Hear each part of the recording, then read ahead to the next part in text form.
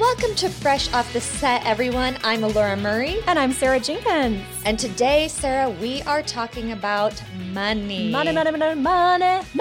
Sing the song, I couldn't resist. I think this is a really important topic. We need to be talking about it more, right? I mean, there you go. I will be the first person to say that I struggle with it. I struggle with finances. Luckily, it is what my husband graduated in. He's really helpful. And I have to tell you, it got me thinking about the worst purchase I probably ever made. Yes, tell us what your worst purchase was. I was in England, and this was about 10 years ago, and being myself, I don't know, I was so excited to be in England for the first time. I went to Harrods, as one does, you know. As one does. I've never been to England, but I've heard of Harrods. It's famous. Absolutely. So I was there. I found a sweater, and I was like, I must have this sweater. And there's nothing special about it. It's a striped sweater. But I feel like when you're on vacation too, or when you're somewhere else that isn't home, it just seems more special. You know, you attach a memory to it. Oh, yeah. So I forgot that the dollar doesn't transfer directly. So I bought this sweater, and after I purchased it, I realized I had spent twice as much on it because of the way the pound was at the time. Right. So this sweater, I don't even want to tell the people listening how expensive this sweater was, but I couldn't return it. How am I going to return it? 10 years later, I still have this sweater.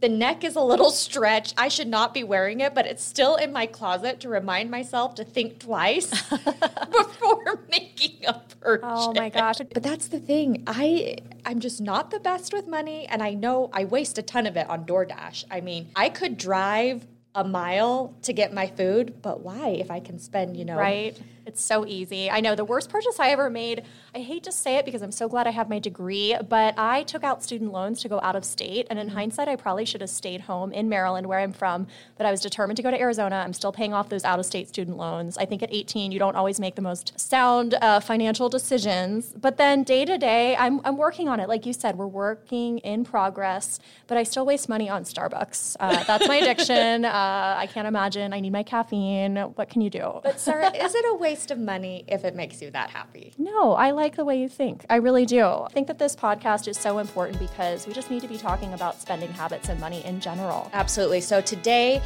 Carrie will be speaking to Judy Wilkins Smith. She is a world-renowned family patterns, systemic work, and constellations expert, motivational speaker, and author. So should we take a listen, Sarah? Let's do it.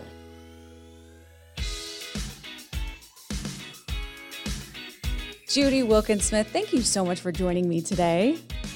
Hi, it's lovely to be with you. We are so happy to talk with you. Okay, you are here to help us create better money habits, which we can all brush up on. Judy, let's start with your background. Tell us a little bit about your background.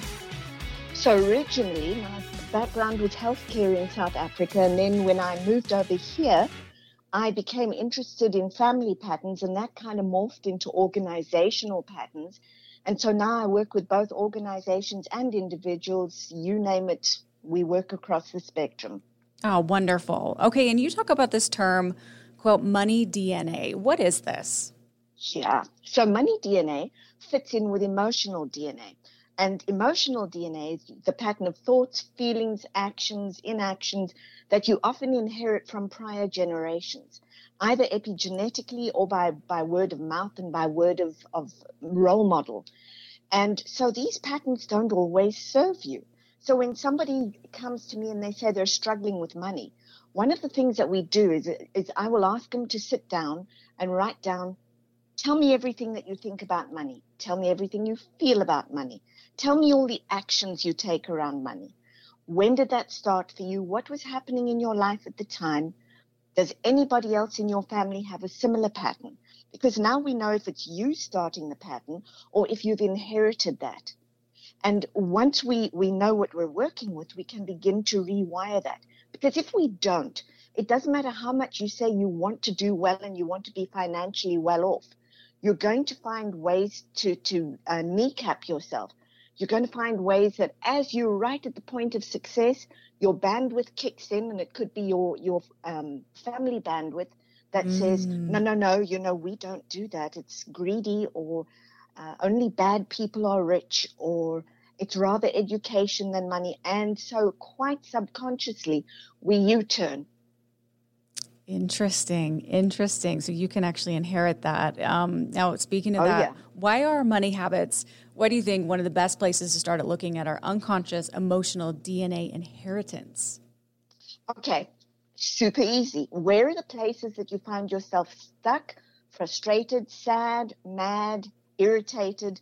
That's a place to, or dogmatic. When we say, I will not, I refuse, those places where you're really adamant, go and look there, because generally that comes from somewhere other than the just now. So you want to go and have a look at that. And then the other place to start looking at, where is the chapter? This is now the opposite. Where is the chapter that only you can write? Is to look at your deep desires and longings, and don't treat them as playthings. They're really there for a purpose. They're there for you to take the next step, and they're pushing you. The system is pushing you to take that next step. Wow. Okay. And of course, when we have money problems, we want to blame everyone else, right? But can we really inherit money problems or habits from our parents? Can we really blame that? You can sure try blaming it. It's not going to get you very far, but we do. But the thing about it is, once you know where it came from and you kind of give it its place and recognize, okay, this lives in my family, now you can do something different. Before then, you're subconsciously reacting or unconsciously reacting to stimuli from outside. Anytime you see somebody with money, you go, oh, they're greedy. Anytime you see somebody with money, you go, I'm educated, you just have money. You're responding to all of those old things you've been told. So we respond very deeply to those, and we take great pride in feeling righteous about it. Only it's not really the truth. It's just your truth, and you can change that anytime you want to. Oh, that's good to know. Okay, well, and Judy, if we don't know the patterns of our parents or grandparents, can we still identify these habits or patterns? Absolutely. And what I tell people to do is, if you don't, and many people don't, what you want to do is sit down and timeline your own life, and timeline your own life with respect to money. Where are my ups? Where are my downs? What are the patterns that I've created that caused me to do this? Now, even if you don't know them, those patterns probably came from somewhere else. But you've now got them showing up as clues in your own life, and showing up as a provocation to say, hey, do you want to do this? Or would you like to do something different? Because there's a way. Sure, there's a way. Well, and how can we determine if you have inherited an emotional pattern around money that is not innate to us? What you can do is, if you've inherited, to identify that, is if it feels like this irresistible pull, if it doesn't feel like it belongs to you. I have people who will say to me, I know I shouldn't do X, Y, Z with money, but it's so easy to just do it. Everybody else in the family does it, or the most of humanity does it, so it's just easier.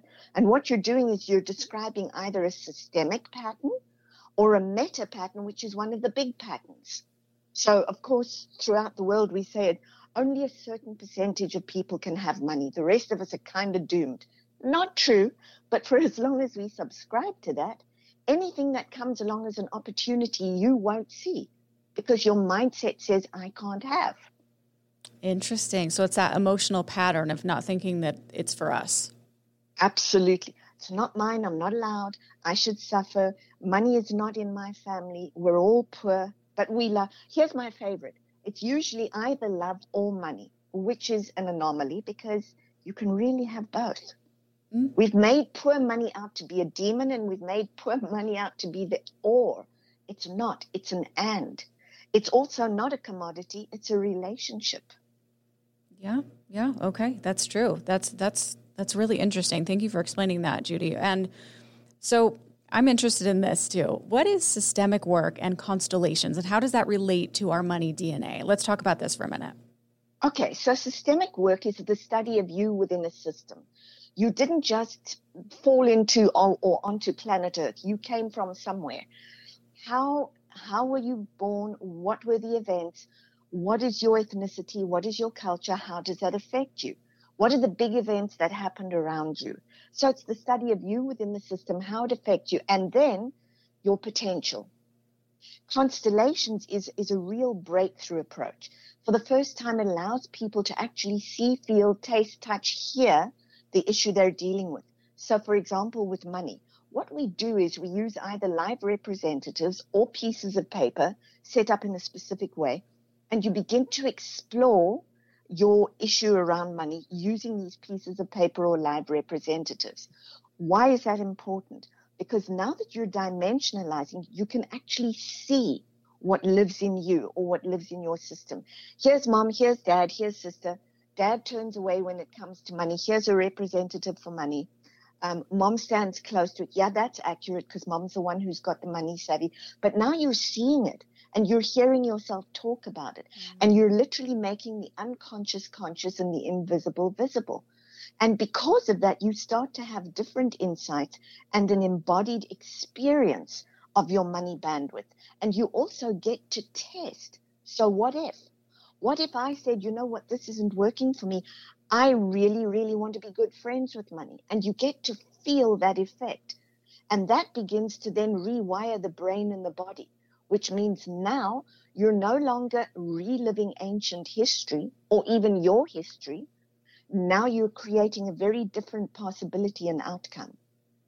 That is fascinating that you can rewire it too. That's good knowledge to have. That is really cool. Well, if someone's listening to this, Judy, and thinking, okay, does this apply to me? What other signs are there out there that we need to change our relationship with money? What should we look for? You're having a problem with money. It's not coming near you. You can't make it come and play with you. You don't ever seem to get past a certain level. You're always in struggle, or you're in feast or famine. Any one of those patterns. If you're struggling in any way, you don't have a good relationship with money. When you start to get up in the morning and do things like, thank you, money. Because of you this morning, I can have a hot bath or a hot shower. Gee, thanks, money, I can gas the car. Thank you, there's food on the table. What you're doing is you're thanking flow. You're becoming aware of flow. You're internalizing, you're making friends with it. What we tend to do is don't talk about money. It's very ungodly. You know, that's against, all sorts of things. And poor money sitting in the corner going, well, I guess I'm not your friend. That's a good point. So we want to become besties with our money relationship. You really want to become besties. There is another person out there, and I forget her name, but she talks about money monsters. Most of us have money monsters. And you really want to learn to love and befriend money. And let it flow. Get better at that relationship. Flow. Yes. And well, and Judy, if we can better understand our money DNA, how can we do that? So what you want to do is find the places where you feel yourself stuck or sad, and then find the places where you really want it to flow differently. And what I've found is if you attach it to a goal, it becomes a lot more fun. So for me, I always tell people, when I first ever came to this country, I went to Disney, and I looked at all of these beautiful places, the timeshares there, and the resorts, and I thought, one day, I want to have timeshare at Disney. And so I would just put bits away. If I had extra that came in, if there was a bonus, whatever that was, I would just put it away. But I always had that in mind. And every time I thought about it, it was pretty exciting. And the day I finally realized I had enough for a deposit for timeshare, that was exciting. Oh, that's really exciting. And when I could take my family that first Christmas and walk in and go, I'm walking into this timeshare, I'm not watching others do it. I really got that money and I had clicked, and I'd made a dream come true. So a lot of it is about coupling it to your goals and coupling it to dreams and really treasuring those steps and dreams as you achieve them. I have a big smile on my face. I felt that. I see what you mean with having that goal, because it makes it fun, and you achieved that. That is amazing. It's so fun. Yes, it is. How can we create a healthier money mindset? By beginning to really, really appreciate it. Watch what you're doing with money. When you go to do something, ask yourself, does this make me happy, or does it fill me with anxiety? So even when you're paying a bill, am I happy because, I've got the money to do it? Or am I looking at it going, I've got to pay this, I've got to pay. Two very different attitudes. Start to give it a fun place, not a stress place. And really, really give yourself little goals, bigger goals, bigger goals. money is a ton of fun when you do that. Sure. And speaking of goals, how can imagination help us reach those goals? Oh, a lot. For me, with Disney, I had pictures. I'd taken pictures of where we'd been and pictures of the place I wanted to be at. And I would look at those every day and get this big grin that you've just described and go, one of these days. When I did, I cannot tell you. I mean, it was ridiculous, the grin I got, because I knew we'd done it together, Money and I. We'd done it. It is really inspiring and motivating to hear all of this. And I like that. Change your relationship with it, because that can help you reach your goals, basically. And don't set limits. Don't. Okay. Do you know how many people say to me, well, I don't want too much. I mean, I don't want to be a millionaire. Why not? Do you know how helpful you are as a millionaire? Yeah, think of what you could do with it. Exactly. You really do want to. Do you know how fun it is when you can walk up to a friend or a colleague or a family member and say, I got that. I'll do that for you. It is the best fun. Oh, Judy, thank you so much for this information and this knowledge. You are a powerhouse. We appreciate you so much. And I'm already picturing my goals. And so I know I'm going to reach that one day. So thank you for igniting that in me, and hopefully other people listening too. And if we want to follow you for more info, Judy, where can we go? You go to judywilkins-smith.com, or you can find me on LinkedIn, Instagram, and Facebook. And I want to hear all about when you hit your goals. You will. Be careful what you say. I'm gonna get a hold of you, and I'm gonna find you, and I'm gonna let you know, because I really want to hear. Yeah, and other people reach those goals. Reach out to Judy. Let them know. And Judy, before we let you go, we do what we like to call Fresh Five. I'm gonna ask you 5 quick questions, and you can just answer with what's off the top of your head. Are you ready? That sounds good. I want to say one other thing. If people want to know more about money, I'm doing Money DNA at Disney World in November. Just good to know. Oh, that's so fun. Okay, that's very cool. All right, here we go with the Fresh questions. 5. Yep, here we go. Yeah. Okay, are you a morning or night person? I am an all-day person. I like that. All day. Okay. And it's brunch, Judy. What are you ordering? If it's brunch, I'm probably going to do avocado with a little bit of Dijon mayo, at least Dijon mustard, fruit, and a nice glass of water. Oh, that sounds fabulous. That sounds really good. Okay, what's your idea of a perfect vacation? Oh, Disney, done. Disney. Disney, done. I mean, you and me both. Magic. Yep. Yeah, that's it. It's magical. It definitely is magical. Did you have a nickname growing up? I did. Actually, I had 2. I had Mickey and I had Winnie the Pooh, but Mickey's the one that stuck, and I wear Mickey everywhere I go. That's so cute. You were destined for Disney. That's amazing. Okay, and last one, Judy. Most beautiful place you've ever visited? Disney. Gotta say it. It's magical. If people get past the idea that it's commercial, you can watch your soul grow at Disney. It's fabulous. It is. It is pure magic. Well, thank you so much, Judy, for this information today. And it's great to get to know you, and we will follow you. One more time, give us that website. judywilkins-smith.com, and I can't wait to hear from you. Thank you so much, Judy. Thanks for joining us. And please rate, review, and subscribe. And we will see you next week.